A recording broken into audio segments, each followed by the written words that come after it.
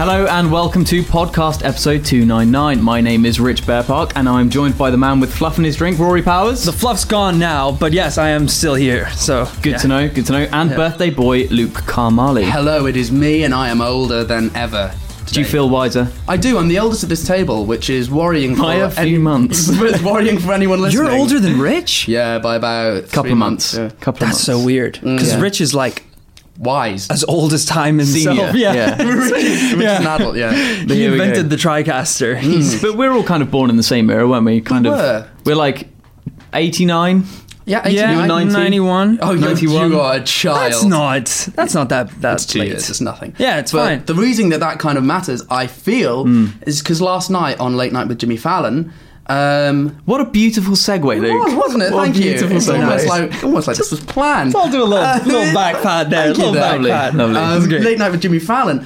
He reunited the magical duo that was Kenan and Kel for a Good Burger sketch. Yeah.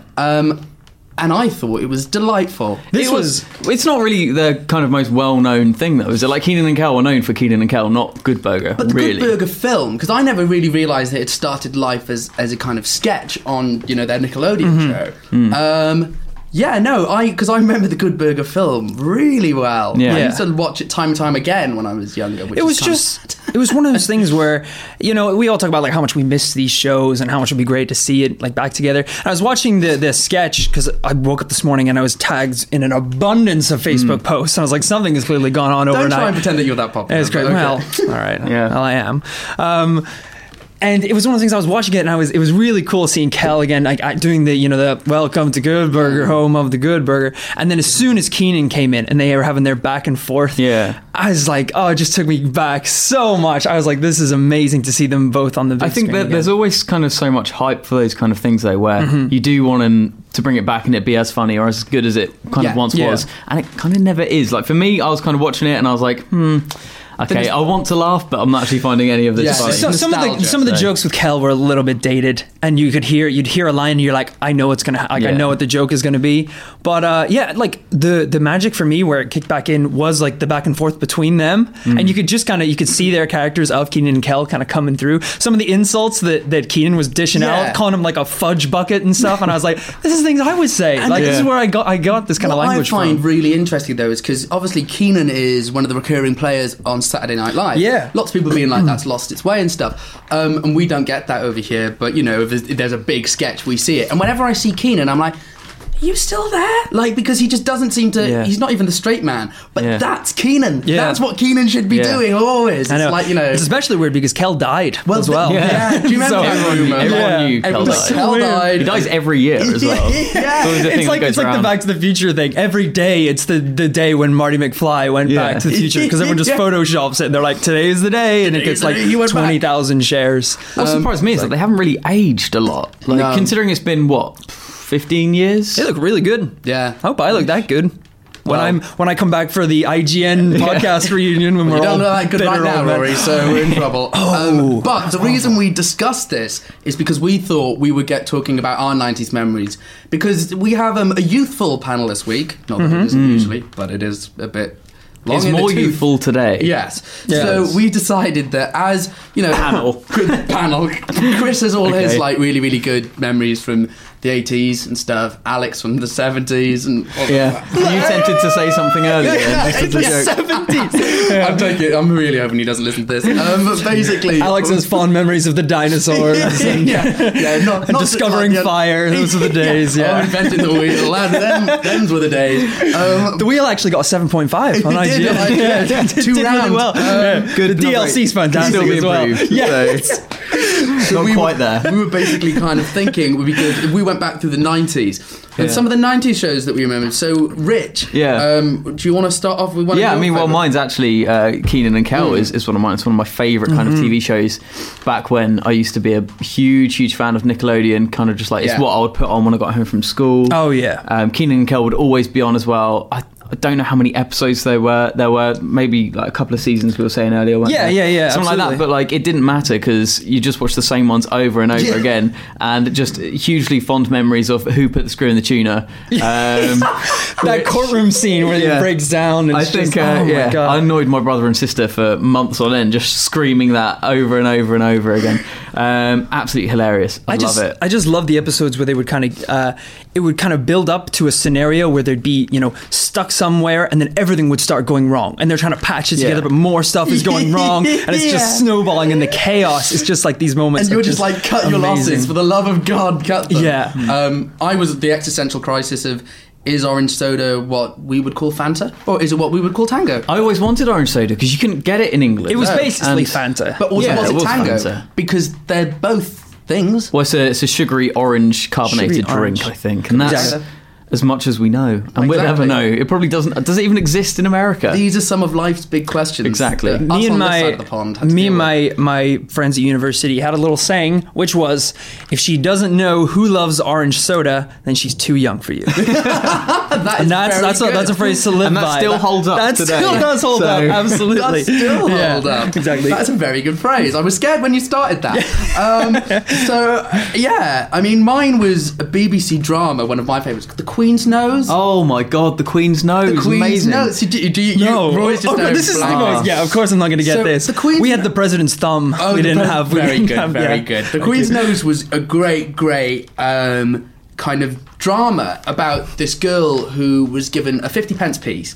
And when she rubbed the face of the Queen on it, she rubbed the Queen's nose, she could make a wish. But she could only make, it was like 10 wishes? Yeah. Or something, and once it was all gone. Throughout the series. Yeah, and so each kind of...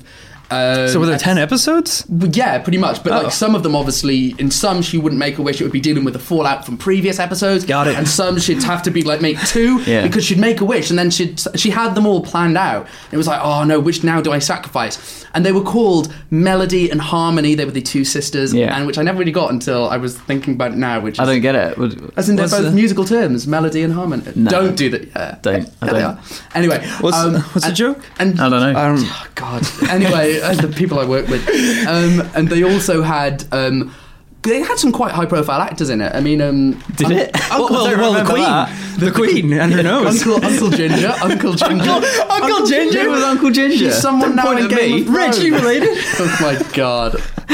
Uncle. You guys are ruining this for me. Who was Uncle Ginger? I can't remember the actor's name, but he I looked up. Look it up. Uncle Ginger of Winterfell, wasn't it? Yeah. No, but he plays. He is actually in Winterfell in. I recently watched The Queen's Nose back with a friend of mine, and it is as equally compelling as it once was when I was a child. It was genuinely when the BBC used to make fantastic children's dramas. Like they were really, really good. Bernard's Watch, wasn't Bernard's that? Watch. BBC? Oh my God. Bernard's Watch is another one. Yeah, that was great. Brilliant. About the kids who had that. I don't think. See, the Americans won't know Queen's Nose, but they should look it up because it's all on YouTube anyway. And it's better. I'm going to go out there. I think it's more enjoyable than Doctor Who is right now. 100%. Bernard's Watch was amazing. I've always wanted... That's a boy who had a stopwatch who could stop time with it. When he clicked it, it would stop time. The possibilities are endless. He was special effects. Well behaved. They were so bad. Special effects when we were younger. Well, there weren't any. Like, the actors would literally just be freeze still. in spot. And then sometimes you could just see, like, their arm or like their hair moving in the wind. And you're like, pick a position that's easier, dude. Like, I've always wanted to make a short film of, like, what would Bernard be doing now? And, like, he just looks really, really old because he's stopped time too much. Yeah, because he's still ages. Yeah, like, exactly. Bernard, bedtime. Like, shush, mother. He's like a withered old man. Yeah. Like, he's like, I got too many drugs, man. I could do anything. It'd be like, presumably be like Bernard's Apple Watch by now, and it's got like a little app for stopping time. Yeah, It'd be amazing. Be awesome. So The Queen's Nose actually ran for 7 series. Wow. So how many wishes? 70 wishes in total? Yeah. Well, didn't it get renewed the coin got renewed every and they moved time? And part of it was like she passed it on to kind of someone else. There was some people in a foster home, I think, at one stage. That's nice. That's a good shout. Wish for parents. But why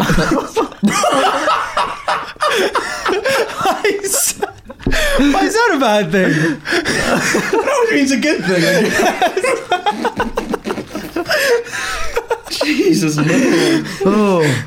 Moving on from Donald Sumpter. Donald Sumpter was. So you're telling me he's a famous actor? But yeah, apparently. You said it had some like good recognisable names in it. George Clooney or someone. Paula Wilcox is in it. Okay. Moving on, Rory, what's your... Yeah, let's bring it back. Let's pick a show that I think everyone from all countries can agree was incredible. Ed, and Eddie. Yes, amazing. I mean, so we're moving a little bit off of Nickelodeon and BBC. Now, this was on Cartoon Network. I was obsessed with the show when I was younger. I thought Ed was the funniest person in the world. Which Ed? Yeah, exactly. Nailed it. The cool one. The dumb one, I guess, is the best way to do it. The whole premise of this show was like three friends all trying to like have these get rich quick schemes to buy gobstoppers. Right.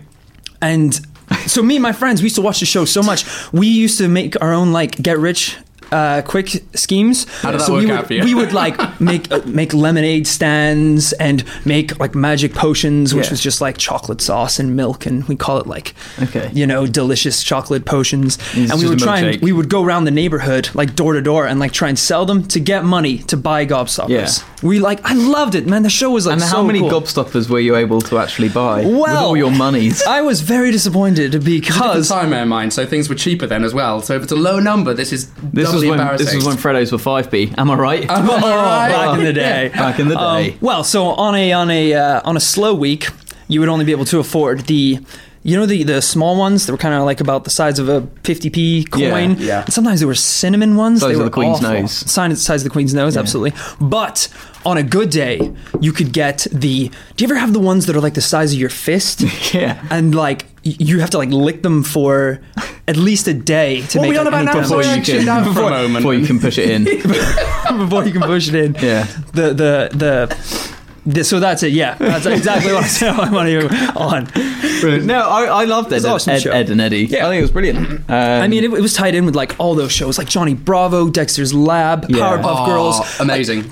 They would just roll into another, and you could just watch Cartoon Network for hours. It was so awesome. Really hooked you in, didn't it? That's the beauty of 24-hour programming. Absolutely brilliant. Another cartoon I actually loved, and this must have been because I looked at when this came out. It was actually.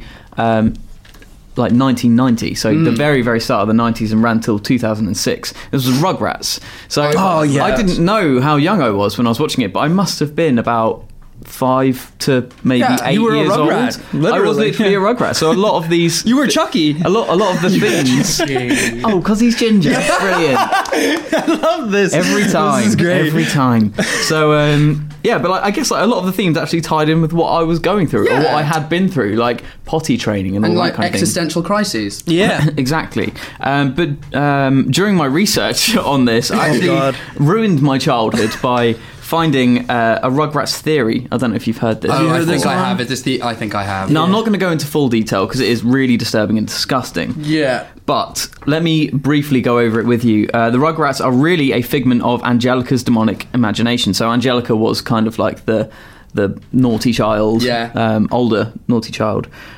So with this in mind, Chucky died in 1986 along with his mother. That's why Chaz is a nervous wreck all the time. This is awful. That's horrible. It's really grim. Tommy, obviously the main one, born in 1988, but was kind of dead on birth, which is why Stu, his dad, is constantly in the basement making toys for the son who never lived. Oh, it's really sad. It's so grim. I don't know who wrote this, but it's disgusting. And I think BuzzFeed at some stage covered it and kind of brought it to everyone's attention, and I was like, why would you do this? Like, there's Easter eggs, and then there's just awful. Well, speaking of that, so I went on BuzzFeed, and it was the whole kind of thing. 14 times Rugrats was way creepier than you remember. So this actually doesn't tie into the Rugrats theory, but in a way it kind of does. And number one is when Chucky sees that his father Chaz has been talking to a sock puppet named Socky for years because Chucky was never born. That was a genuine episode. That is awful.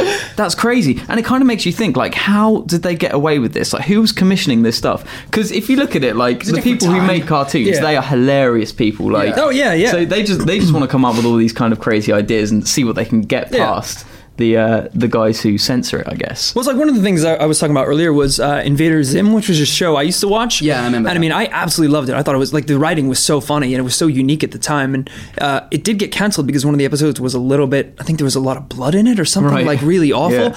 And then going back, you're like, it's kind of like, as we were talking along the styles of those old kind of David Firth, like Salad Fingers kind of cartoons where you like, he lands on Earth and it's like all the houses are kind of twisted and the sky's purple and it's, this weird kind of art. But at the time as a kid, you're like, this is so different. Like, this is so cool. And does it say something about like the adult mind that we can't watch that and kind of see it in the same way that a child does? Like, is that a wee warped? Yeah. Or... So the existential questions on the IGN UK podcast. There we go. Yeah. We are serious about this kind of stuff. Exactly. Luke, what are you going for? Now mine is going. It might be a bit controversial, and this might bring me in some hate. So during the 90s, there was a spin-off to Transformers called Beast Wars Transformers.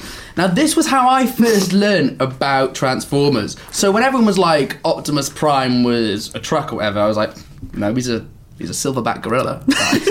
And that's you were that kid. Yeah, I'm like, guys, like, why are you trying to bullshit me? He's a silverback gorilla. And they're like, oh yeah, and Megatron's whatever this thing. Still don't know what Megatron bloody is. So look, all right. So and he's speaking as someone who's never watched Beast Wars. Transformers, yes. How do they transform if he's a gorilla? Is he a gorilla that turns into a truck, or is he a human that becomes a gorilla? He's a gorilla, and he'll say, Optimus, maximize, and then he'll go like, and like he'll turn into this robot, and like they'll have rocket launchers and stuff. A robot gorilla? So they'd landed on this planet basically, and the idea was they had to kind of find all these energy crystals. Of course, that's why I'm here. Yes, obviously, to rebuild their ship so they could go back to Cybertron. Yeah. And there were quite a few series, and I think in the later series they did get back to Cybertron, but they would find pods with like increased numbers of survivors, and then both sides would be trying to recruit them. I mean, then the Dinobots got involved at one stage. Of course. Dinosaurs, as you expect. But you had were they in your Beast Wars program? They were dinosaurs. They were dinosaurs, and then they'd say like, Dinobot terrorize, and terrorize would be the one that the bad guys say to turn into. It was my introduction to Transformers, and it's still, as far as I'm concerned, the best. And so did you ever watch Transformers after this, or was it? No, like it's always been something that I was, for the longest time, I would like when people would talk about Transformers, I was like, is this a later series that they're on about that I missed to do with a truck? What's happening here? Yeah. And then like as I got older and I realised, I was like, oh, that sounds no fun at all. Like, where are the white tigers? Like, where are the like Black Arachnia? Where's she? I can't believe Waspinator. Like, what's that about? I can't believe Optimus Prime was a gorilla as well. I thought he would be. Well, he was a gorilla because I don't know. I guess kind of is that the most commanding of the animal kingdom? A gorilla? It can't be like a lion. But it was kind of quite nice because he then had the ability to use he had opposable thumbs, whereas a lot of them didn't. And well, there you go. Maybe he should have been the most dangerous animal of all. Human. Exactly. But it's quite interesting because a lot of them, like they couldn't stay in their robot forms for too long because the energy crystals like damaged them, so they had to go back to their beast forms. There was some really good. It was really good, but you did have people like Starscream and stuff like that. What was Starscream? He was a spider, a ghost wasp. Right, of course. That was my second guess. Yeah, ghost wasp. Is that is actually a terrifying concept? I hate wasps. Is that the breed of a wasp or the ghost of a wasp? The ghost of a wasp. That's what I'm thinking. An actual ghost of a wasp. Yeah. The more I look through these, the more there was a lot of them. At some stage, they did go back to Cybertron, and it did lose its way a bit there. But when they won the planet in the earlier one, don't you laugh at me? The plot really fell apart when they went back to Cybertron. It was an immaculate show. So safe to say you were very disappointed when Transformers the film actually came out. And and I was like, Bumblebee, yes, no, I can get on board with this. This is what I'm. And then I was like, hey, why is he not a bee? What was Bumblebee? Was Bumblebee actually? Bumblebee wasn't in it, but we did have Waspinator. But Waspinator was bad. That's ridiculous. Brilliant. That would have been the ultimate troll if Bumblebee was like frog or something. Like Bumblebee, transform! Yeah, it is a kid's show. I mean, I really don't think we could have grasped that level. Okay, yeah. Well, my next one... don't, Rory. I've picked Dragon Ball Z, but I'm going to use that as kind of an umbrella show, okay? So that's like... Along with these ones, I used to watch a lot of stuff on... there was a channel called Toonami when I was growing up. I showed a lot of these shows. Yeah. So they would do a lot of the ones that maybe came over from Japan, which, you know, when I was growing up was huge. I mean, Pokemon really kicked it off. Yeah. But then that just spawned out Yu-Gi-Oh!, Beyblades, Digimon, like great, all of this stuff. And I mean, like the shows were as much of my life as the toys were. Yeah. Like I used to love Beyblades. I would go into school and like all my friends would be trading them, battling them. It was like so much fun. And like definitely these shows, I mean, it's cool because I actually went to the screening for the Dragon Ball Z Resurrection of F movie last night, which I will get onto because I have a little bit of a funny story from that. but it's really cool, and it's something that's kind of stuck with me to this day. And it's definitely cool because it's one of these things that now, obviously, like anime is a lot more popular nowadays, and you can get it so easily. But back then, I remember being a kid and watching Dragon Ball Z for the first time, and it's these like jacked guys beating each other up viciously for hours of screen time. It's just guys like mercilessly beating each other, and I was like, what is this? It's like, this isn't like Johnny Bravo or anything. Like I'd never seen it before. And like me and my brother were just absolutely hypnotized by the show. It was so cool. And that's what you model yourself on now. Well, I'm getting there. I'm getting there. Gonna reach Super Saiyan level any day now. Don't say that. But you know, just got to get more of that protein. Yeah, so I never actually watched Dragon Ball Z, to be honest. But I wasn't really around that area. So like yours, very, very much in like the Pokemon era. And obviously had all the cards, had a Pokedex and all that. Yes. Oh, I had a Pokedex. They got banned from our school actually, the Pokemon cards. The cards? Same. Yeah. But then I think it was a not global, but at least national. And that was the time when Yu-Gi-Oh! Was kind of creeping in as well. So I transitioned away from that, I think, because I was kind of... I got some Yu-Gi-Oh! Cards at one stage. I also had a Digivice. Oh, cool. Oh, I had a Digivice. Digivice. Oh, yeah. That was... Digimon. Digimon. Digivolve. So they are our kind of favourite TV shows from the 90s, Absolutely. But there are some kind of honourable mentions that we want to go through. Let's kick it off with Round the Twist. So Round the Twist was an Australian one. That was. Did you ever see it? It was kind of like it was terrified me. Yeah, absolutely terrified mental. me. So it's kind of like, Are You Afraid of the Dark? Only if there's no logic or rhyme or reason to it. And they're all Australian. That's kind of terrifying because I didn't realise. Are You Afraid of the Dark was the scarier Goosebumps. It was. So is this the scarier Are You Afraid of the Dark? Well, some of it was fine, but it was a bit sinister. It was a bit of a pick and mix, wasn't it? Because you never knew what you were going to get. You never knew what episode you were going to get. You didn't know whether it was going to be like a nice happy episode or whether it was going to actually scar you for life. Yeah, and it was awful because you really couldn't tell until that moment where it flipped, and it was Australian as well. And I just think they kind of were very much like, oh, you know what? If it doesn't kill him, it'll make him stronger. And you're just like, right, okay. There was one specific episode which I absolutely hated, and it was where it was a face in the water. I don't know if you remember this, and I've tried to find this, and I'm kind of worried that it's been a figment of my imagination because this is one of these like creepy pastas of like a show that you saw that no one else saw. Honestly, but like that actually terrified me, and I used to be scared of turning on the tap in my house because I thought I would see a face in the water, and no one wants to see a face in the water. No one does want to see that. I can't think of anything worse. So absolutely terrifying. We also all liked Sabrina. I mean, Sabrina needs no introduction really. So we'll. I've talked at length about my love for Buffy before. If you haven't seen it, you should. Talk about Bernard's Watch. Art Attack was just want to mention Art Attack for anyone who hasn't seen it in other countries. It's weird. There's this guy called Neil Buchanan who would always... You know he died?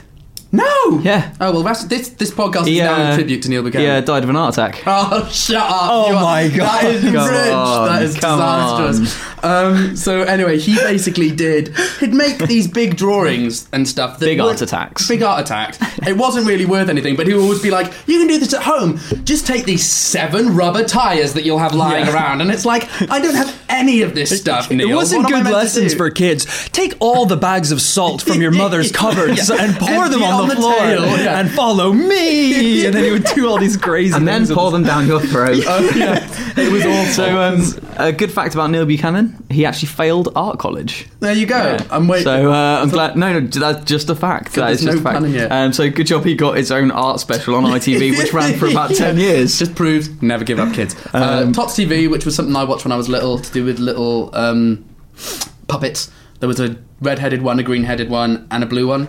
Anyone else see that? No. Right, that's terrifying. Rosie and Jim, they had a barge. Yeah, brilliant. Remember Rosie Jim? Genie from Down Under, I also liked. That was another Australian one. Did you see that? I didn't know. There were basically these two Australian genies in this opal that was inherited by a 13-year-old British schoolgirl, or English, who was very like, whose surname was like Smith, but she demanded it was pronounced Smythe. I know people like that. And basically it was, the whole thing was they were wanting her to wish them free. And she was refusing. She was like, no, you're here to grant my wishes. So they would deliberately misinterpret her wishes every time she wished. And so every episode was her then desperately trying to deal with the consequences and still refusing. It was so funny. You really like shows about wishes, I really do, and I really like Australian stuff, except for around... I'm also very aware that this kind of segment has just been a Peter Kay sketch of... Do you remember Pogs? Do you remember Pogs? Anyway, let's not start on Pogs. So, so we do have one other bit of news, which leaving our... Well, before we do that, actually, what are your favourite shows from the 90s, assuming you were alive, and even if you weren't? You know, you can email us at ign_UKfeedback@ign.com, and we'll be sure to read them out next week. So before we move on to our standard weekly reckoning of good and bad stuff, we do have some sad news, which some of you may have picked up on. The lovely Richard Bearpark is departing us this week. This is his last week at IGN UK. Last ever podcast. I know, he's going to be taken out and shot after this and then floated down the Thames on his desk in a Viking funeral. Can I be the one that shoot the arrow? Yeah, happily. What? So that's basically the plan. But with that in mind, Rich, you've been here for 3 years. What are some of your best IGN memories? I just want to start by saying, like, the last 3 years have been absolutely amazing. Like, it has been an awesome job. I've loved mostly every minute of it. Almost got tea out of Luke. But, hello. But no, honestly, it's been an absolutely incredible time. So thank you for everyone who has kind of supported IGN and all that. Yeah, well, thanks to all the team as well, because they've been amazing. I think actually right now is the best team that has ever been at IGN whilst I've been here. It's been awesome. Probably one of my favourite memories of IGN is actually just getting that initial phone call from Alex, just saying, do you want a job? And just being ridiculously excited about that. And then meeting me, obviously. And then meeting you, obviously that was... And then the cherry on top. Boom. Is that what we can call you now? The exactly. cherry? And just, it's just been really fun. Yeah. Oh, well, we will miss you when you're dead. It's been great. It's one of those weird things because, like, obviously because you don't appear often actually on the podcast, you know, it's difficult to know how much our audience actually know about how much you have to do with the podcast. And it's huge. I mean, like, especially before me and Gav started, it was like every single week, you know, you were the one shooting it and editing it and putting it up. And it's like been such a huge part. And obviously just because it's not here at the forefront, there's so much behind the scenes that goes into it. And, you know, it's gonna be sad to see you go. I don't know. Every time I have a problem, I don't know. I can't go to Gav. What does he know? So he's not going to be honest with you. I've basically just had to write like this massive handbook now. So, exactly. Rich's Guide to Life. It's just going to be a huge scroll. It's super good. So we will miss Rich, and we will hopefully have some more stuff. I will be at Podcast 300, so if you are going to that, then you will. Give him a big hug. See you there, and there may or may not be some magic finally on the podcast. Magic! He's going to make himself disappear. But where does the lighter fluid come from? Come on. 1,000 pennies! Right. Anyway. So, moving on to... We haven't actually named it this week, which is us cocking up. Let's do something on the fly. Well, you do start with yours. So what was your first thing this week? My first good thing is that I started playing Destiny. So I was a little bit late to the Destiny game. That being said, I started it 2 weeks ago, which is very late to the Destiny game. But you went in hard. I didn't intend to go in. You do go in hard with games, though, don't you? It depends on levels. I have a tendency, if I like something, I like it a lot. So this is one of the games. I got the Legendary Edition.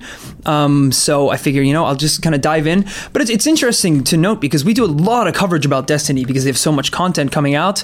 And often when you're on the news side, all you kind of hear is the controversy over it. The price upgrades, the lack of story, Peter Dinklage being replaced. Words that mean nothing without context. Exactly. Right? Yeah. And it's hard to kind of get an idea for the game when that's all you hear about it. And because I'd never actually played it before. It's really fun. It's a really fun game. If you like MMOs and like shoot 'em ups, like which I do, I really, really enjoyed it. So as I said, I started it about a couple weeks ago. Maybe went a little bit too hard, maybe went a little bit too fast. I am level 36 and I've almost done all of the expansions. That's great in 2 weeks. Yeah. Oh my god! I mean, it should be noted because people always say Destiny doesn't have a lot of content. No, it's just Rory doesn't have an off switch. I have an off switch. You come in tired a lot every day. I'm wondering though if it's something with my diet. I think I need a better diet. Because sometimes I'll get like 9 hours and I wake up and I feel energy awful. drinks and creatine aren't cutting it for you. I have. Rory disappears. Rory goes to the toilet more often than Tilly, to be honest, wow. which is saying I just have a small bladder though, really small. I'm sure. Yeah, but it's really fun, especially the Taken King. You know, a lot of people are saying that this is the game that Destiny was supposed to be. Yeah, I mean, because playing all of the expansions and the original story and then going up to the Taken King, it's really cool having it in that condensed playthrough. Because I've gone to the Taken King and I'm seeing cutscenes now, and you know, characters are talking, and I'm like, this is the first time I've ever seen this. Yeah. This is crazy. It does seem like it's got people excited again, because I've just seen so much about it, especially on like my Facebook feed and everything, like people picking it up again or like starting it for the first time, like you are. Because I mean, I've got it, so I started it originally, and I stopped because when I hit max level, I was like, nah, not for me. Got it, thinking about going back to it, because I remember in the original game there's that moment where you hit the reef and just suddenly there is a cutscene and you're like, whoa. Yeah. There's been no story so far. There's been like no kind of discernible like effort to show that you are a character in this world. And now suddenly this is kind of what I assumed it would all be like, and everything came out, you know, about the changes and all of this. Yeah. But it very much now sounds like they had gone back to, you know, the message has been received. So I think it's definitely. I feel more like when I'm entering a planet or, you know, talking with different characters, I feel like it's more of a necessity to take in what they're saying because it's going to be relative to what I'm doing. So obviously, some people have a little bit of an issue with the price. Because if you've already invested so much in the game, it's hard to put in a little bit more. But it is a lot of content. Our review went up yesterday and we gave it a 9, which is a fantastic score. So if you think it's worth it, I would recommend definitely picking it up. And maybe I'll see you on there in my fire team. Team Powers. Yeah. If you want to party with this hunter, let's do it. And who wouldn't? One person I do want to party with. Yes. Oh no. Good link. Yeah. Good segue. Not a good segue if I keep referring to it as a segue. Anyway, is I want to party with a robot called Pepper. Yes. Have you seen this? I have. Have you seen the trailer for this? Oh, I haven't seen the trailer. So, for those who don't know, Pepper the robot is It's a home companion robot. It looks quite advanced. It's got like good movable limbs and everything. It's got like an iPad on its chest to like display stuff. Its eyes are cameras, so it can take pictures. It can essentially see where it's going. It's on wheels though, right? So you do need like a flat ground for it. Run upstairs if it's coming after you. So basically, this was developed in conjunction with SoftBank, who are just like banks around Japan, to be like a welcomer. Oh. So you know when you walk into a shop and people say hello. That's really cool. They want this robot to be it, which is quite good. Obviously taking away jobs from humans. Yeah. But humans should have done a better job. Exactly. We've been hearing a lot about that. But it actually went on sale to the general public, kind of sold out because everyone wants it. But news came out that you have to sign a contract if you want one of these robots. And that contract actually says you are not allowed to have sex with this robot. Because it can simulate emotions is the thing. So it can't feel, but it can simulate feeling. Right, but so if that's one of the things you have to sign, is it designed? Then what's the point? Is it designed that you are able to have sex with the robot? No, I don't think you're meant to like drill a hole in it. Well, that's somewhere. okay. Well, this is the thing. There is no discernible hole that I saw on this robot. We're dancing around what we all want to say here. There's no way to like properly address this. Yeah, you can't physically have sex with this robot anyway. So I don't really know why you have to sign a contract to say that you're not going to have sex with it. Strap something to it. I'm just saying there's more than one way to skin a cat. I didn't think about that. There is more than one way to skin a cat, is what I'm saying. Yeah, I mean, what's quite hilarious about this is somebody has got an iPad on its chest and a man who got it just put a picture of some boobs on there. And he said it was for it's for sexual harassment training, so to put it out there and so to see what people are like when they see breasts and like react in sexual harassment. It's like, yeah, but what about when you take it home with the breasts on it? What are you doing at home, mate? Like, well, I want to check my wife isn't ogling it. Shut up. Well, one of the weirdest things is presumably they were like pictures of human breasts on a robot As body. opposed to what? Udders? Well, no, as opposed to like 8-bit, like pixelated. Yeah, exactly. It's so bizarre. This is in Good Stuff that you can't have sex with a robot, which is good, I guess. But each to their own. But I think it kind of should be in Bad Stuff as well, and not because of the whole sex thing, but because of the whole robot home companion thing. Now, I haven't seen Humans on Channel 4, but I'm suggesting it's quite similar to that. Yeah. But watching the trailer, I realised if you recut it, like The Shining was recut to be made like a happy film. If you recut this trailer and just put some like creepy music behind it, it is terrifying. Really? There's a part in the trailer where it says, "Let's play a game. Let's see who can hold their breath the longest. I'm a robot, so I'll win." So it's like, I'm going to play this game until you die. That is basically. amazing. And there's another shot where it's just sitting over a baby, just like watching it sleeping. It's like, okay, that could be used as a good baby monitor, but also, if that robot goes rogue, that's crazy. Yeah, I'm scared of that. I don't like this at all. Yeah. I love it. Would you get a Pepper? Would you get Absolutely. a Pepper robot? Dude, I'm in this mindset right now. I'm totally embracing all technology. I'm so ready for VR. I'm so ready for robot friends. I'm so excited for the future. Robot friends would be less effort than real friends. I'm just saying that. Yeah, That's dude, it'd be true. amazing. Real friends are effort. Yeah. Let's be honest. It's one thing to have I think it's a little bit dangerous when you go into the whole thing of like robot companions. But if I could go home and I'm like, Pepper, can you cook dinner? Because I'm going to go have a shower. That would be amazing. Yeah. That would be freaking amazing. Well, why don't it burn your house down then? Well, I give him a little smack on the wrist. I assume it's like a dog. You make him smell it, and then you won't do it again. Smell the burnt chicken. Chicken. And he's like, "No, Rory, I am sorry." And I'm like, "Learn your lesson, Pepper. Stop trying to have sex with me, Rory. Not like this. You signed a contract." He's flashing the contract. Look. Oh, also, a man got arrested for kicking it. in one of the banks, a man went into it and kicked it and got arrested. Probably fired greeter who's lost his job. I can understand if you just went in and kicked a greeter, but it's a robot. It's probably quite valuable. That's damage to property. Yeah, It's like if you kick a car or something like that. Okay, it's someone's fair property. enough. It's expensive. Well, yeah. Yeah. I don't know. I Don't think kill or have sex with Pepper. There you go. no. That's there we words go. to live by. Yeah. So one more thing on the good stuff list, a little bit more down to earth than sex robots. Yeah. I got the chance to go have a hands-on demo of Just Cause 3 this week. Now, it's kind of a very similar. I hadn't actually got a chance to play the game yet. This is my first time. It's a big map.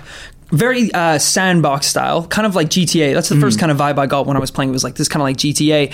There's maybe GTA and Far Cry mixed together. So there's villages you have to liberate, from the regime. But there's wanted levels. The more damage you do, the more stars you get. And one of the cool things was the fluidity of the movement. So the whole appeal of this game is that you have these kind of grappling hooks, and you can kind of seamlessly transition from grappling hook to parachute to wingsuit. And that's cool. So you never really walk. You can get in cars, but you never really drive. So maybe, there's a bridge way out in the horizon, and that could take you, if you're in GTA, if there's no cars around, you're tapping A, running ages for so long. In this, you can just wingsuit to a spot, grapple a spot in the ground, pull yourself, and then kind of wingsuit and that's shoot. Awesome. So you just shoot off immediately. So, that's great because it's a large map, but it's very easy to travel around. And the other thing is that, it's been a little bit exaggerated on the podcast before. I like blowing things up in video games. Indeed. I really like the chaos of it. That doesn't really lend itself too well in close combat heists in GTA. Yeah. Some friendlies may get in the way of a fire explosion. Yeah.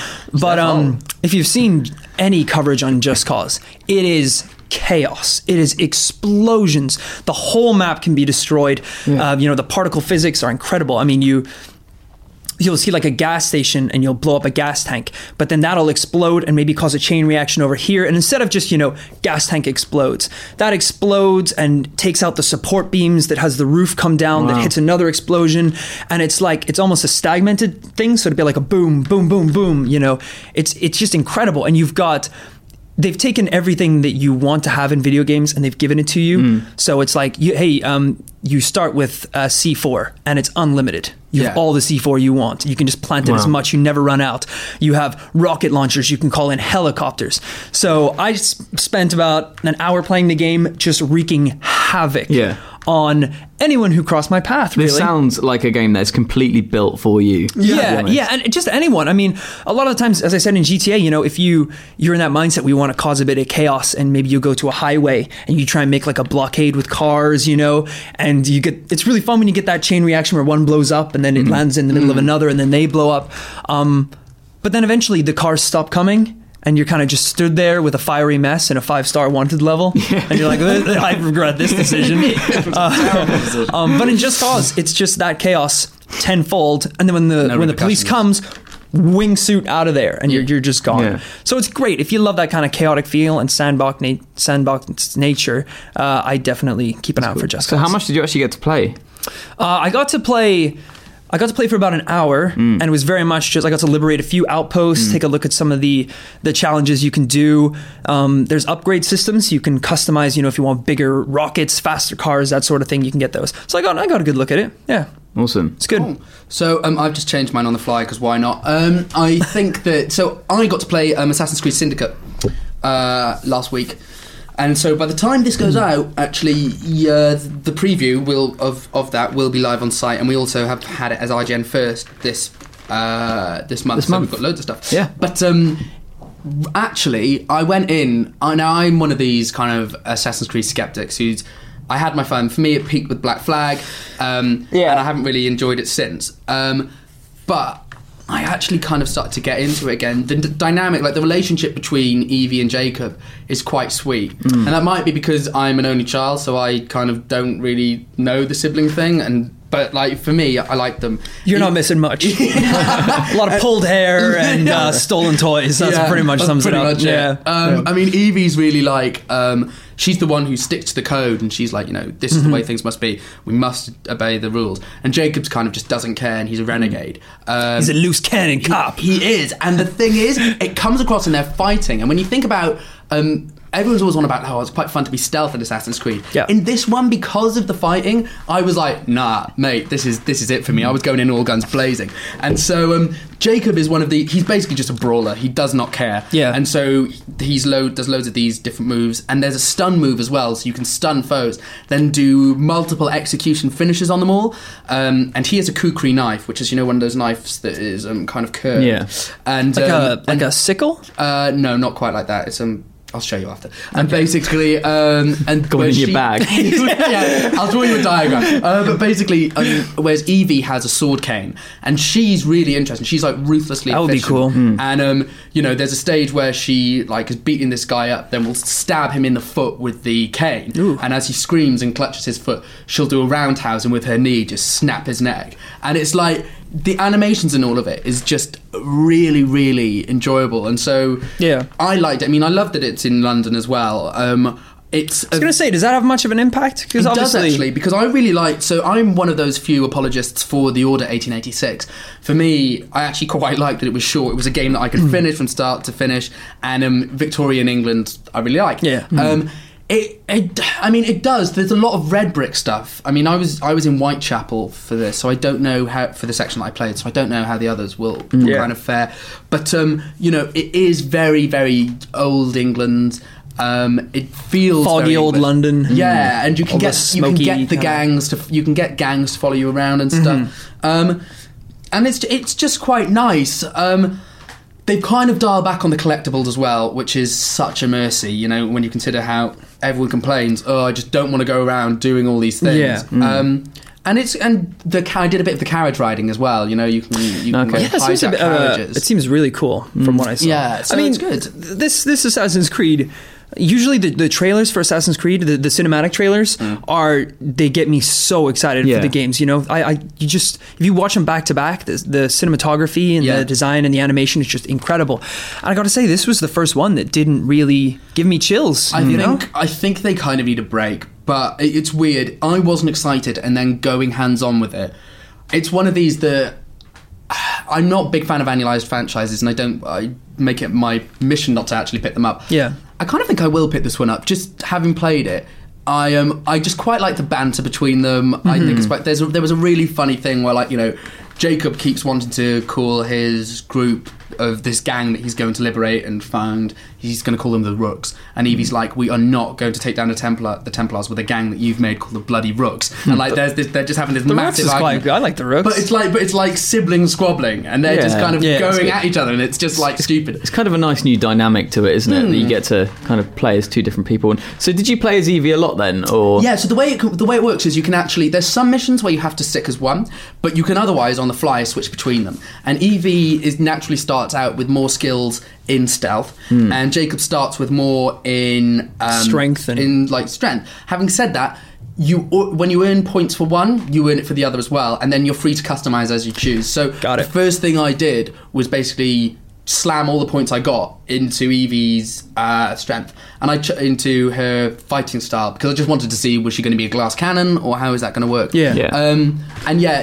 I think I'll spend most of my time as Evie. It just makes for a different Assassin's Creed experience. I don't know why we haven't had a woman before, but hey, that's me.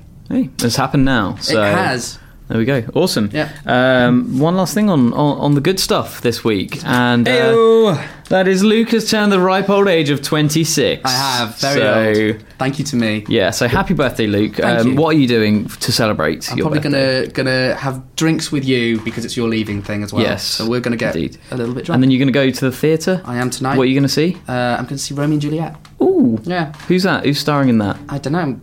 Oh. Good. All right, so bad stuff this week then. So Hayden Christensen is rumoured to be back as Anakin Skywalker in Star Wars Episode 8 and in Rogue One. Yeah. Well, doesn't need to happen, does it? Really? I think it's unnecessary. I mean, the point being, because Rogue One is set around the same time frame, rather than recasting Vader. But I'm assuming at that stage he will be Vader. Well, so yeah. Surely he'd have the mask on. Just shove someone in the suit. Just deal with it, like. But they're bringing him back for that. And Episode 8, I don't know whether we're talking flashbacks or... Ghost Jedi spirit thing? Blue Ghost hologram spirit? We've done so much of that. I don't know. Having said that, I think it is true. Natalie Portman and Ewan McGregor are both very good actors. Yeah. And in Episode 3, they were made to look absolutely abysmal through a horrific script, poor directing, and a lot of green screen. Yeah. Now, they're talking, obviously, about going back to basics, real-world stuff. If the script is good, I'm all for giving him another chance, but I've been burnt before, my friends. I've been burnt before, and I'm just. Well, so has he on the lava planet. Yeah. I wish I remembered the name. That would have been better if I'd remembered the name. Definitely not Mos Eisley. Mustafar. It's the Mustafar. Is it Mustafar? System. Let's go to the Mustafar system. Okay. Yeah. But you should do it. You should be in it. Thank you. But no, I completely agree. I mean, some of the writing for these sequels was... I always joke with my brother, because my brother's one of these weird people who likes the sequels better than the prequels. What? I know. The prequels better than Prequels better than sequels is what I meant to say. Yeah. And I always joke with him. There's one line that Hayden Christensen does. It's so bad, where it's just the worst, like, character explanation. You know, you can have like a character and it's like what they think is the right thing, you know? And there's such like cool, like really nice, discreet ways to do that. And there's just one line that he has where he just goes, "From my perspective, the Jedi are evil." And it's so on the nose, and like you're literally just like reading a character description. It's like, oh my god, it's so bad. You really are lost. Yeah. Although, what you underestimate my power is going to be one of the greatest lines. So good, mate. Don't do it, Anakin. I have the high ground. It's like. What? What? That was sad. That was a sad scene. I watched it. I quite like it. Why not? Yeah. No, I agree with you. Let's give him another chance. Obviously, Star Wars seems to be moving in the right direction now. Yeah. If the writing's there, he's a good actor. You know, I've seen him before in other films. I quite like Jumper and stuff. Was it Jumper? Oh yeah, Jumper and Looper. I always get confused. Why did you like that so much? Jumper. Oh. Jumper had a really funny end scene where I won't go into spoilers, but someone... Oh, you can go into spoilers for Jumper. Jumper, okay. Someone gets jumped to a very obscure location. It's like the middle of the desert. and then the end scene is just like him walking out onto a cliff and the camera zooming out to show how like alone he is in the middle of nowhere. And it kind of goes out like for like 5 seconds and you're like, oh man, he's in the desert, that's crazy. And then it goes out even further and you're like, we're doing this? Like he's in an even bigger desert. Like 10 seconds later into this expansion, he's like, so he's on Earth. Like we get it, he's very alone. It's just kept on going. It's ridiculous. It was so funny. It was an alright movie though. So the next crappy thing we've got this week is the rumours of Konami stopping AAA development. I haven't seen this. Right, so the rumour is Konami stopped AAA development, except for PES. So next up on the list. I'm kind of torn about this, because on the one hand, this means no more Silent Hill, no more Metal Gear. But on the other hand, no more Metal, because they said they were going to continue Metal Gear. So this isn't. I don't believe this for a second. That means we're going to get like Metal Gear coin games. Well, I don't believe this for a second is one thing, but we had to report it, yada yada yada. But I don't believe it. But because it directly contravenes them saying we will continue the Metal Gear saga under like other people's new games in the series. But similarly, 5 very much feels like a nice high point for the series to end. Yeah. It ends without Kojima, or ends with Kojima's kind of, that's his finish. Well, and it's people won't want it without Kojima, will they? So part of me is like, this is a good ending. But having said that, I don't know, it just seems a bit sad. It seems a sad way for Konami to go out. But maybe they're just kind of cutting their losses, taking their toys and going home at this stage. Yeah, it's all been a bit bleak news from them recently. I don't know if we're going to get anything better. I know. Yeah. Right, so it's better to go out on a high, isn't it, I think? Yeah. So. Yeah. So what's your hilarious... Yeah, I'm excited to hear this. I haven't heard this yet. So, as I said, I was at a screening last night for the Dragon Ball Z movie, and I went to the cinema where it was being shown. I mean, we've been to press screenings before, so went to the cinema, saw a little a desk for, guest tickets, sign in. So I went over and there were 2 guys at the desk, and I was like, Roy Powers, gave him my name. One of the guys handed me the ticket, and I was kind of talking with him, and I could see the other guy kind of going down the list looking for my name. It's always so awkward. And he was like, I was like, I can't, what's your second name? I can't find it. And I was like, Powers? But he'd already given me the ticket by then. So, and he was like... Also, it sounds like a fake name. Yeah. It does sound like a fake name, doesn't it? Jeremy Smith. How'd you know Jeremy Smith? So he... Peter Griffin. Damn it. So here's me standing for like another minute and a half as he scans this list like over again. And he's like, I'm really sorry. I don't think you're on the list. And then I was like, I don't know what to do. I'm supposed to be here. Yeah. And he was like, okay. So I saw him doing some kind of math in his head. And then he was like... You saw him doing math in his head? He's like... You can see the cards. That is my gift. That's your power. That's my gift. It's the worst power ever. And then he was like, okay, we can work around this. It's fine. So it's like, it made it seem like it was a huge inconvenience. Yeah. Wrote my name at the bottom of the list and like highlighted it in marker like in front of me. And he's like, here's your ticket. Like, just enjoy the screening. And I was like, all right, fine. Like, God, that was so awkward and awful. So then I was like, I have no idea what that was about. Went up the stairs and then saw the sign in for the movie that I was going to. It was the wrong movie. Oh no! It was the wrong film. Rory. They'd given me a ticket to the wrong. What film did you have? I don't remember the name of it. It was something in Spanish. I was like, oh God! I've got someone's ticket now. Dragon Ball Z has really changed. This is not like I remember it. What's the used to be Spanish? Yeah. ¿Dónde está tu biblioteca? And I'm like, I thought this was Japanese. Oh my God. So that was awkward as hell. Were you in the wrong cinema? No, it was the right cinema. There were 2 different screenings. You can't understand my confusion. Yeah, that makes sense. Yeah, exactly. But I don't think anybody else would have done that. Yeah, I'm pretty sure most of them would have looked at the front of the desk where it said what the film was. So which did you go and see in the end? I went to see the Dragon Ball Z movie. I didn't go see the Spanish, whatever it was. I'm sure it was fantastic. Did you go back and explain? Of course not. I still have the ticket in my jacket. I love that. It's terrifying. So hopefully we don't get an email asking where our review is. Yeah. That's good. The last bad thing this week for me is the PlayStation VR pricing, which was announced as part of the Tokyo Game Show announcements. There were a lot of Tokyo Game Show stuff, most of which was good. But yeah, so it was during our interview with, I think it was with Andrew House, he was asked how much the PlayStation VR headset is going to cost, which is the new name for Morpheus. That's another bad thing. Yeah, it's weird, isn't it? Morpheus, the Greek god of dreams, an amazing name, okay? And Morpheus from The Matrix. And Morpheus from The Matrix. So you call Lawrence Fishburne? And everyone's like, Legend. They wanted to get the PlayStation brand in there. It's like, then you call it PlayStation Morpheus VR. Yeah. It's not hard. What PlayStation Morpheus? PlayStation Morpheus, that's fine too. PSM. Sounds cool. God. Anyway, basically, he said it will be priced as if it's a new console because it opens up the new possibilities. What? So it's not... Well, they are labeling it as its own console. So this thing, it's not a peripheral rather, to the PS4 or to PCs or anything like that. Yeah. It is its own console. And I just think instantly its appeal shuts down.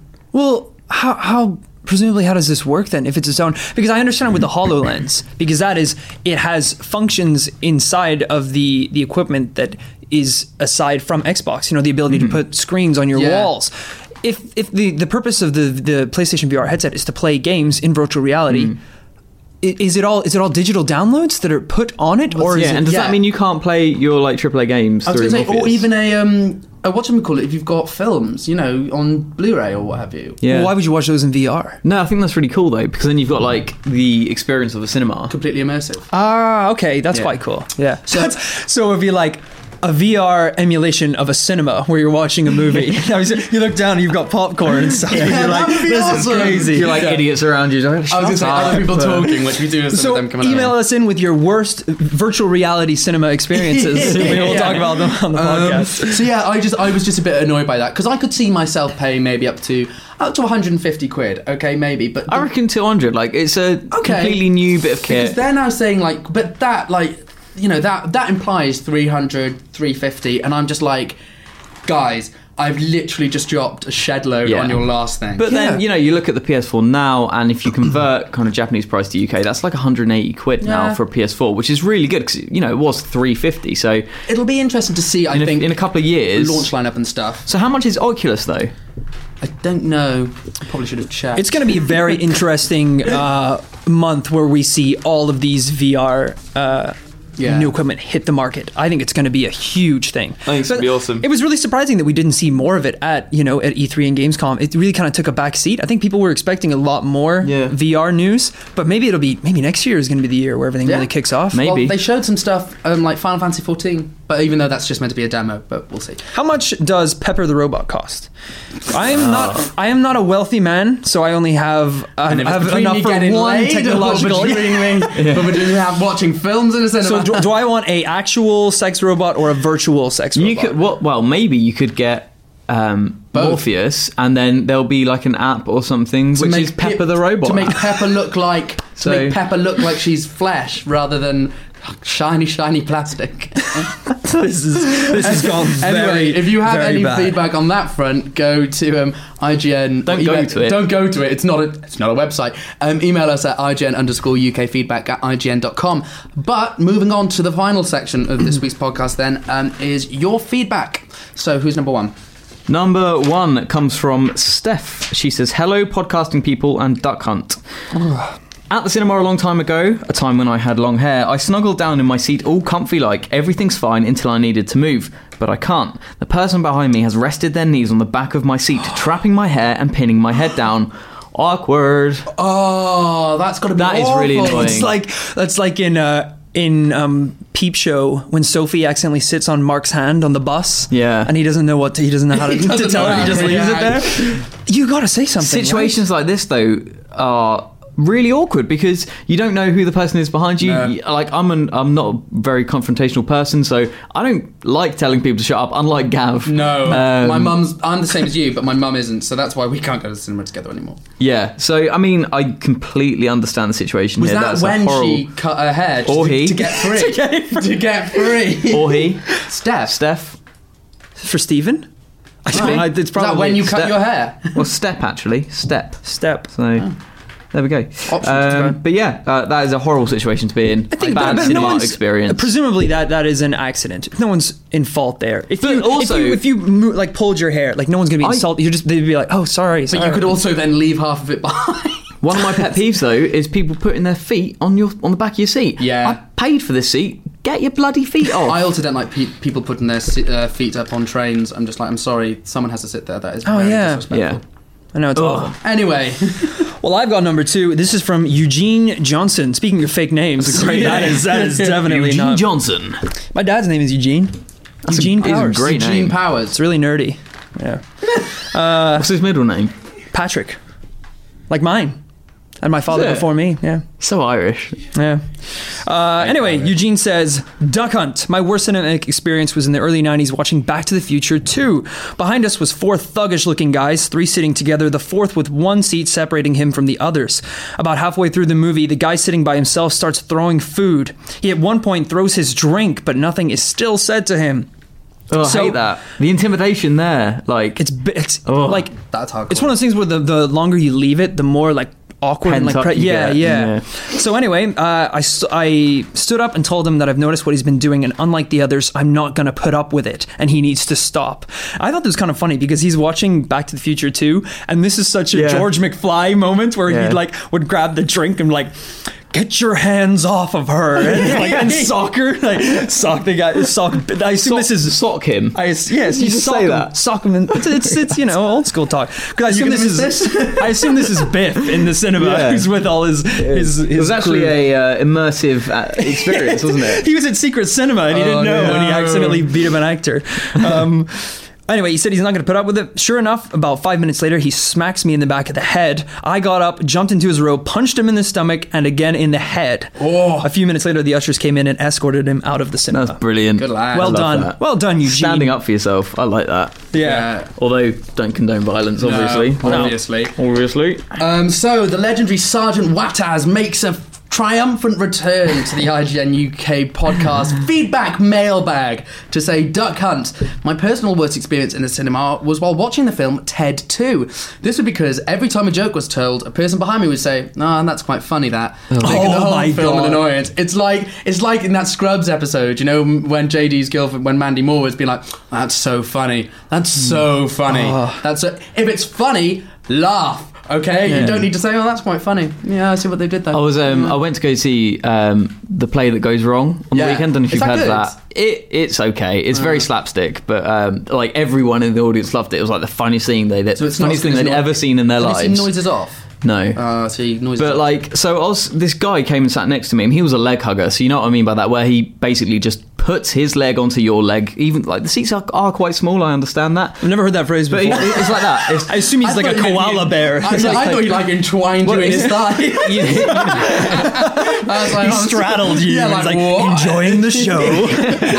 You know when like you're sitting down and someone sits next to you and you've kind of like got to jostle for the armrest. Yeah. Oh yeah. Oh, that really aggravates me. Anyway, so I instantly knew that this guy was an arse. Yeah. So stuff starts happening. So basically, with this play, stuff starts happening as the audience are coming in. So there's like an audience member on stage trying to put up a shelf. Like one of the actors is like trying to put up the shelf with this audience member, and it keeps falling down, like a door keeps opening. Classic. And this guy next to me would comment on every single little thing. So he was like, "That shelf's gonna fall down. That shelf's gonna fall down. It's gonna fall down." And when it fell down, I was like, "Oh, I told you." Like, Oh my god! Mate. And he's like, "That door's gonna open in a minute. Door's gonna open again." When he walks away, door's gonna open. Door open. He's like, "Door opened." It's like, I just know you as well. This is just awful. This is your nightmare. Yeah, he was a nightmare, and I hated him. So I completely, I completely understand this pain. I can relate to that. Yeah, it's not good. It actually ruins your experience. I've said it before. Like,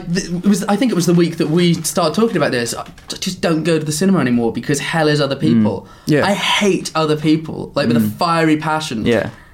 Human beings are a disease. Okay, I agree. Let's just make that Let's clear. move on to something a bit nicer. So that's all the cinema experiences. Yeah, we're done. But if you have more, because we do like them, then write it. I know you wanted to say it. I'm going to say it. You can say it. Go on. Email us at IGN_UKfeedback@IGN.com. Nailed it. Do you think you'll Nailed ever it. say that again? I'm just going to keep doing it in my bedroom. So. yeah.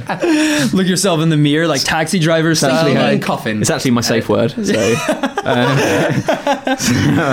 next bit of feedback. Duck Hunt IGN UK crew. With it being Bill Murray's 65th birthday this week, I was wondering which comedic film actor or actress is your favourite, along with your all-time favourite comedy film. Ooh. This is a good one. I know I haven't given you guys a heads up. I've got mine already. Oh, you got it? I have mine already, yes. My absolute favorite comedic actor is Leslie Nielsen. I absolutely admired him from the youngest. As soon as I saw, Naked Gun films, they were just the most incredible films I'd ever seen. And he was just always so funny. And it was quite sad because when I was growing up, I used to love all these comedy films, and I wanted to write comedy films when I grew up. And my dream, I told my dad as well, I was like, I'm going to make a movie with Leslie Nielsen in it. He died. So that didn't work out quite as I had planned. No. But definitely Leslie Nielsen. He's such a funny guy. It's really funny. I actually went to the extent to read his autobiography. Yeah.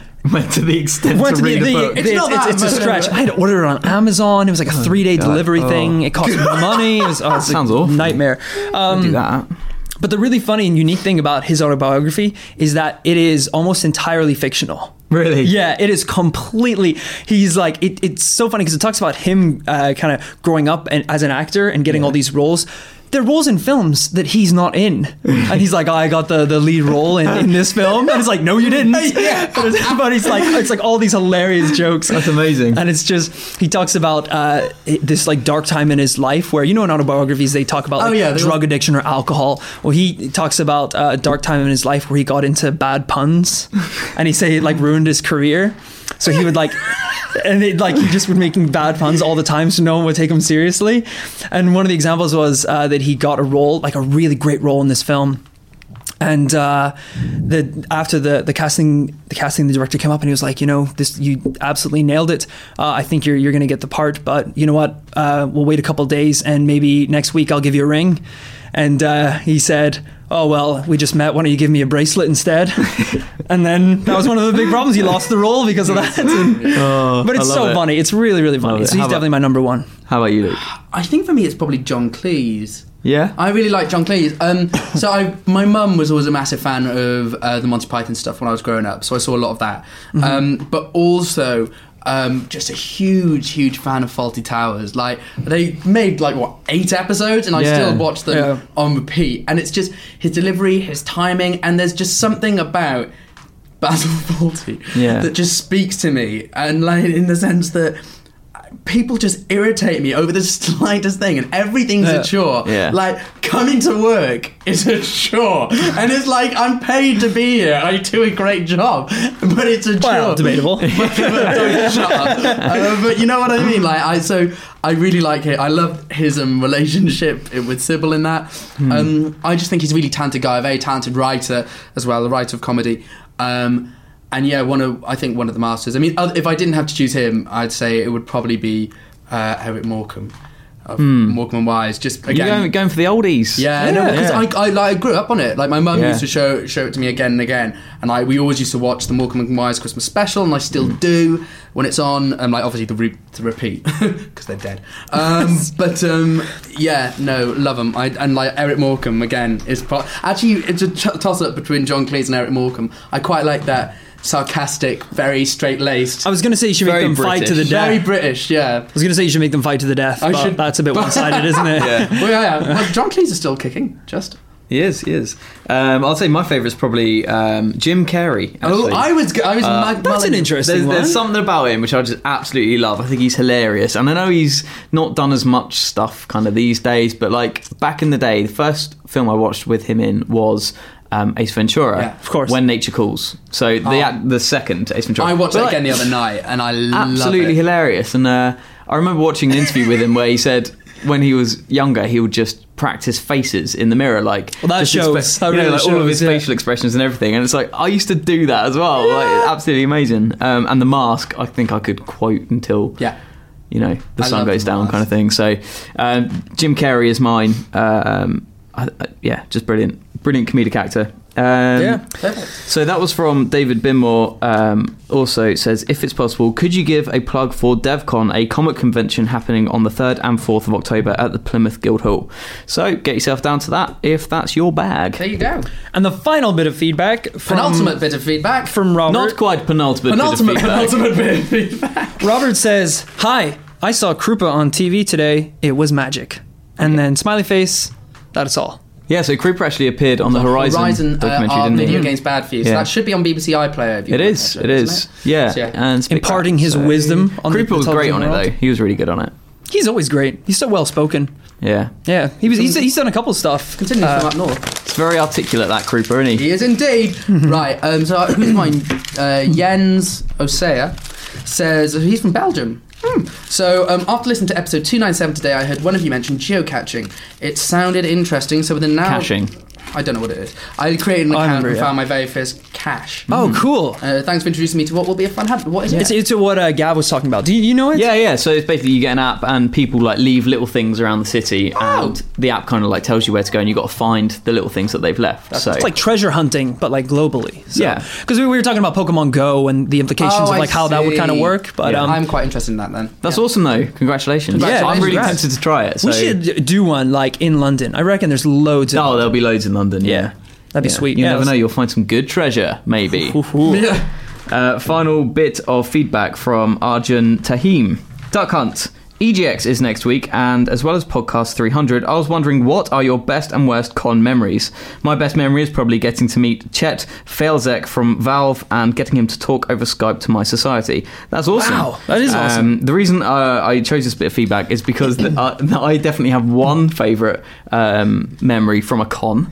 And that is Gamescom. Well, it's actually com, not con. Yeah. But from Gamescom, it's still holding up. Rory, I think you're going to be the best to explain this one because you know what it is already. I remember this one. I'm just glad that we're at that point now where it's funny again. Yeah.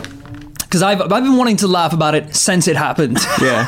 But I've just been waiting for the perfect time. I did laugh about it when it happened, but I'm a dick. So this was when we were over at Gamescom in Germany. After a very hard day's work, we were out at a lovely seaside restaurant that took them about an hour and a half to serve our food because they forgot about it. The food was delicious when it came.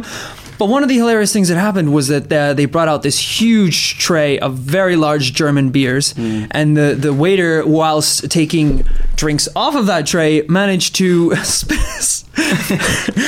spill the entire thing over Rich in a glorious waterfall. And there were about 12 of them on this tray. Like there were a lot of us eating there. You were obliterated. I was drenched. I'm actually wearing the shirt today. And you can still smell the hops. Yeah. Should have washed it. It's been a couple of months. But it was just insult to injury. It's like, hi folks, sorry, didn't actually place your order, so it's going to be another half an hour. Here's your booze. Uh-oh. All over. Good thing you've got time, wacka wacka. Yeah. And then we were leaving the next day, so I mean I had to make these clothes dry in the next 12 hours. So I went back to the hotel, rinsed it out in the sink with soapy water and everything, got back and so I hung it out to dry on the balcony. When we came back that night, they were nearly dry, and I was like, yes, finally they'll be dry for when we pack and leave tomorrow. Yeah. When I woke up in the morning, it was piercing it down with rain, and they got absolutely soaked again, which meant I had to put all these disgusting wet clothes in my rucksack, which then got wet as well, and which stank forever. Do you know what though? That's not actually the Gamescom moment I was talking about. Oh, was it not? No. What were you talking about? So my favourite moment from Gamescom was when Rory came back with this footage. We were all in the war room. Rory came back with this footage and was basically like, guys, you've got to see this. I've just seen Green Goblin have a fight with Spider-Man. And I think the only real way to explain it is this was not set up at all. Rory was filming, Rory was getting people, footage of people doing cosplay basically. So he saw Spider-Man, was like, Spider-Man, can you do some poses for us for the camera? Rory was on his own at this point as well. And then suddenly, just out of nowhere, unscripted, the Green Goblin, or this guy in the worst Green Goblin cosplay comes out of absolutely no just falls out of nowhere. Remember to embed this in the story. Spider-Man's really getting, I think we've talked about it on the podcast before, I can never talk about it enough though, because Spider-Man's really getting into it and doing all these cool moves, and then like I was doing all these cool zooms, making it look great, and then you just hear and we do this like office style crash zoom over to this hobgoblin just standing here and it's like, Spider-Man! It's all in German as well, so it's like, you're here for Gamescom. And then it's like, because it's not choreographed, it's the most like awkward. They have trying to have a fight as well. It's so funny. Just, it's amazing. It's literal car crash television. But anyway, I think it's worth it. If you haven't seen it, here it is right now.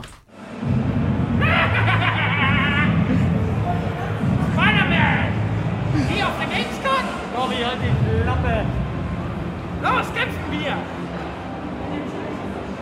Ja!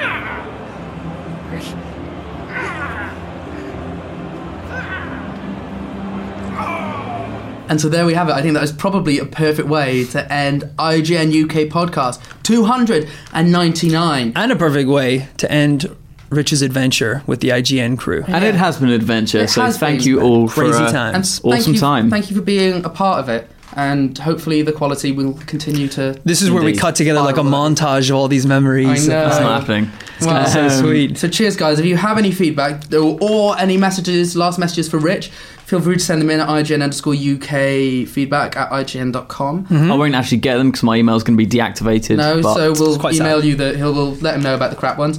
And yeah, no, so I think that's everything. So other than that, we will see you same time, same place next week. Bye-bye. See you later.